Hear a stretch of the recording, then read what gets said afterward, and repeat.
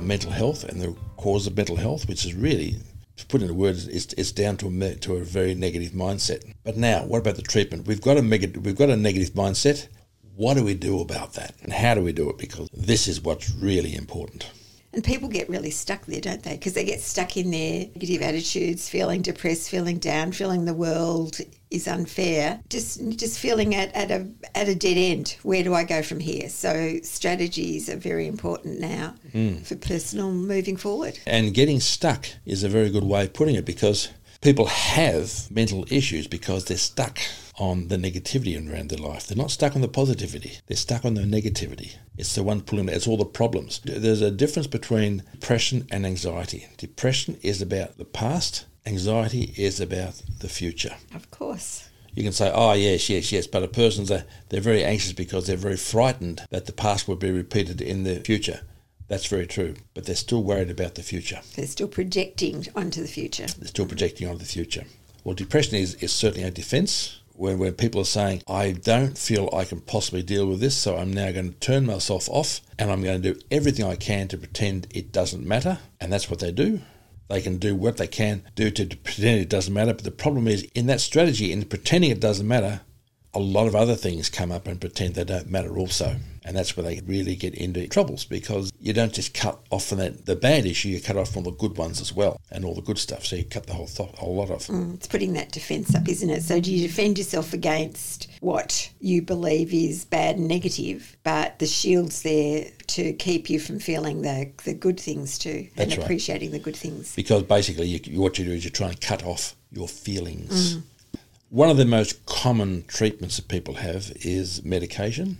I'm not a great fan of medication. I think there are times where medication is required, and I know people who are alive now only because of the medications that they're on, and if they hadn't had those medications at that time, they wouldn't have been there, because the medication can give you an immediate boost, but the long-term boost is not so hot.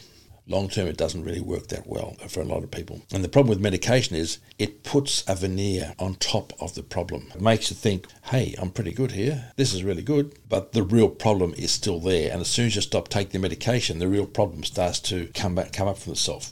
People take drugs for the same reason. They're trying to make themselves feel good when they don't think they can do anything else. You've experienced people on drugs and that sort of thing? Absolutely. It's just their way of dealing with emotional issues that they don't want to deal with. It's avoidance. It's not just medication and drugs. Is it? What other things do we know that people do to avoid feeling any mental health issues? The reason I bring up drugs and medication is because they're the two things that have the most immediate effect, and that's why people get hooked on them. And I believe they get hooked on them because they don't believe they can deal with their strategies without doing it after a certain time. That's what the addiction's all about. I guess that includes alcohol too, doesn't it? Absolutely. That can include alcohol, also includes cigarettes, also include all those things. The interesting thing is that, especially with alcohol, cigarettes and drugs, after a very short period of time, the person starts to use alcohol, drugs and cigarettes in a way that they're trying to get back to their normal.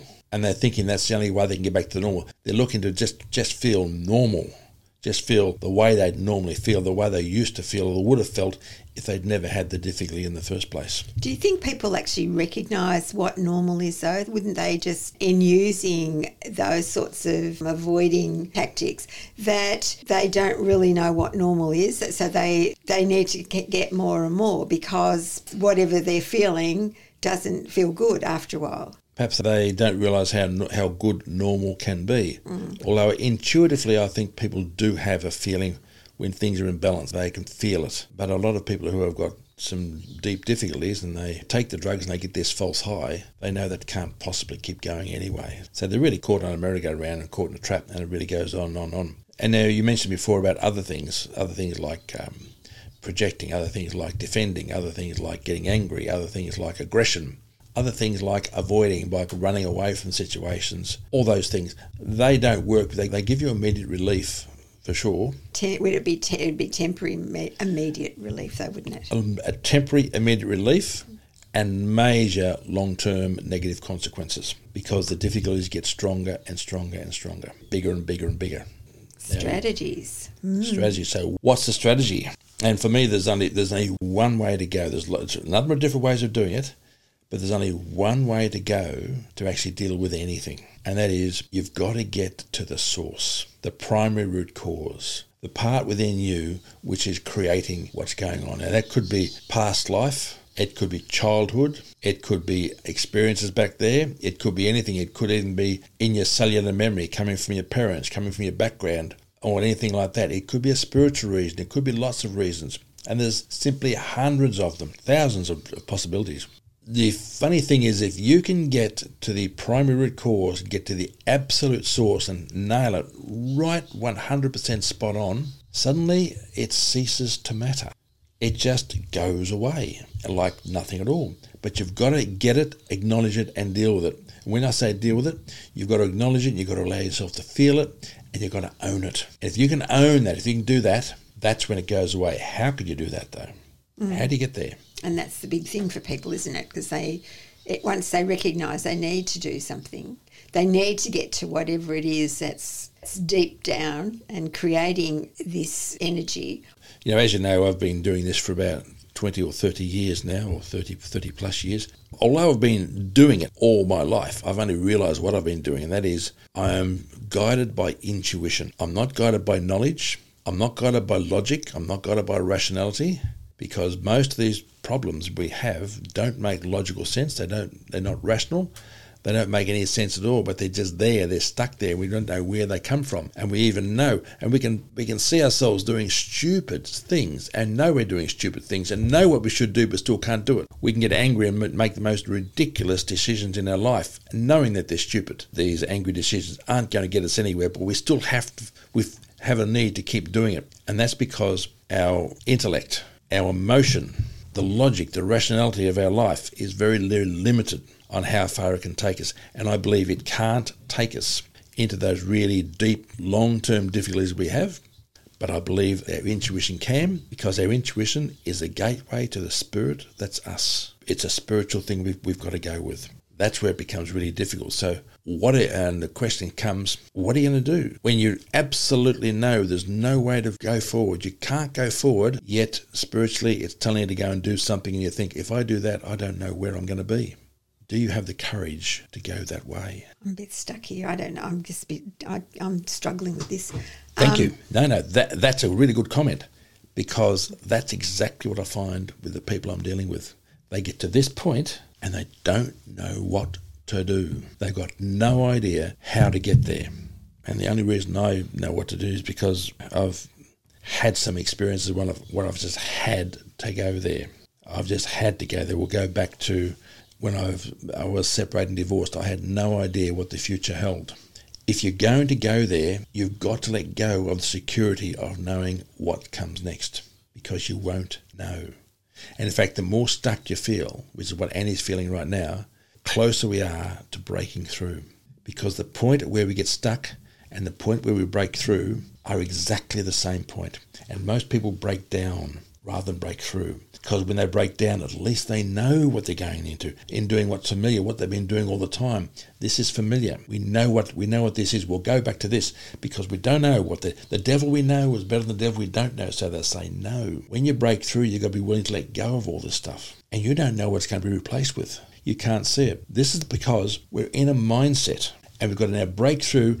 And we've got to break through into a different mindset. And once we get that different mindset, suddenly what seems impossible becomes probable. We can see it all. But until we make the breakthrough, we can't. We are stuck. And I've never yet come across anyone that loves breaking through. They love being broken through. They love it when they're through there. But at the time, it can feel absolutely scary. And you're just going on intuition. And there's only one thing you've got to do. Trust yourself. Because if you trust yourself, I'm trusting that my system will take me in the right way. I don't know where that is. I don't know, but I feel. And I don't feel emotionally, because when you feel emotionally, it's fear. I feel intuitively. I know this is the direction I've got to go. It just feels right. Have you ever had that experience? Oh, absolutely. But what I'm struggling with is that when you say to people, go to that point, for most people, that's really, really difficult. How do you know? You don't know. Well, I'm thinking of times I've been like that. And it's not about being scared to move forward. It's about not knowing what I should be doing, not knowing what it is. what you're doing is not trusting that this feeling you should go there is the right feeling. If you're feeling a feeling, I'm just talking from my experience, it's not about not going there. It's about, so what do I need to do to move through it? You need to find it and acknowledge it, that's all. And then the way becomes open. This is spiritual stuff. I believe when we get stuck, we are stuck because we're sticking with what we know. We're sticking with what our emotion tells us is safe. Where if we're going to go further forward, we now have to say, okay, I want to put that aside. I want to trust myself to follow the spiritual direction with the spiritual feelings I'm given, which is the purpose and direction I'm focused on. And that's a different one because the spiritual message is just a nice, quiet one underneath itself. It's saying, go and try this. Where the emotional message is going to be a fearful one and demanding you don't move it, you don't do it. How do you get to that point? You've become very spiritually connected, haven't you? Yes, yeah. How did you get to that point? By allowing it to be there. It seems pretty easy now, doesn't it? At the time, it was terribly difficult because you had to trust yourself. Well, I didn't understand what was going on for a long time. Absolutely. And the only way you understood what was happening is to allow it to happen and then look at the outcome and say, hey, gee, this works. This feels really good. Right, I'm just going to do this more often. It's not something you ever actually set out to do. The word is allow. But then if I'm having emotional challenges, how do I know to get there?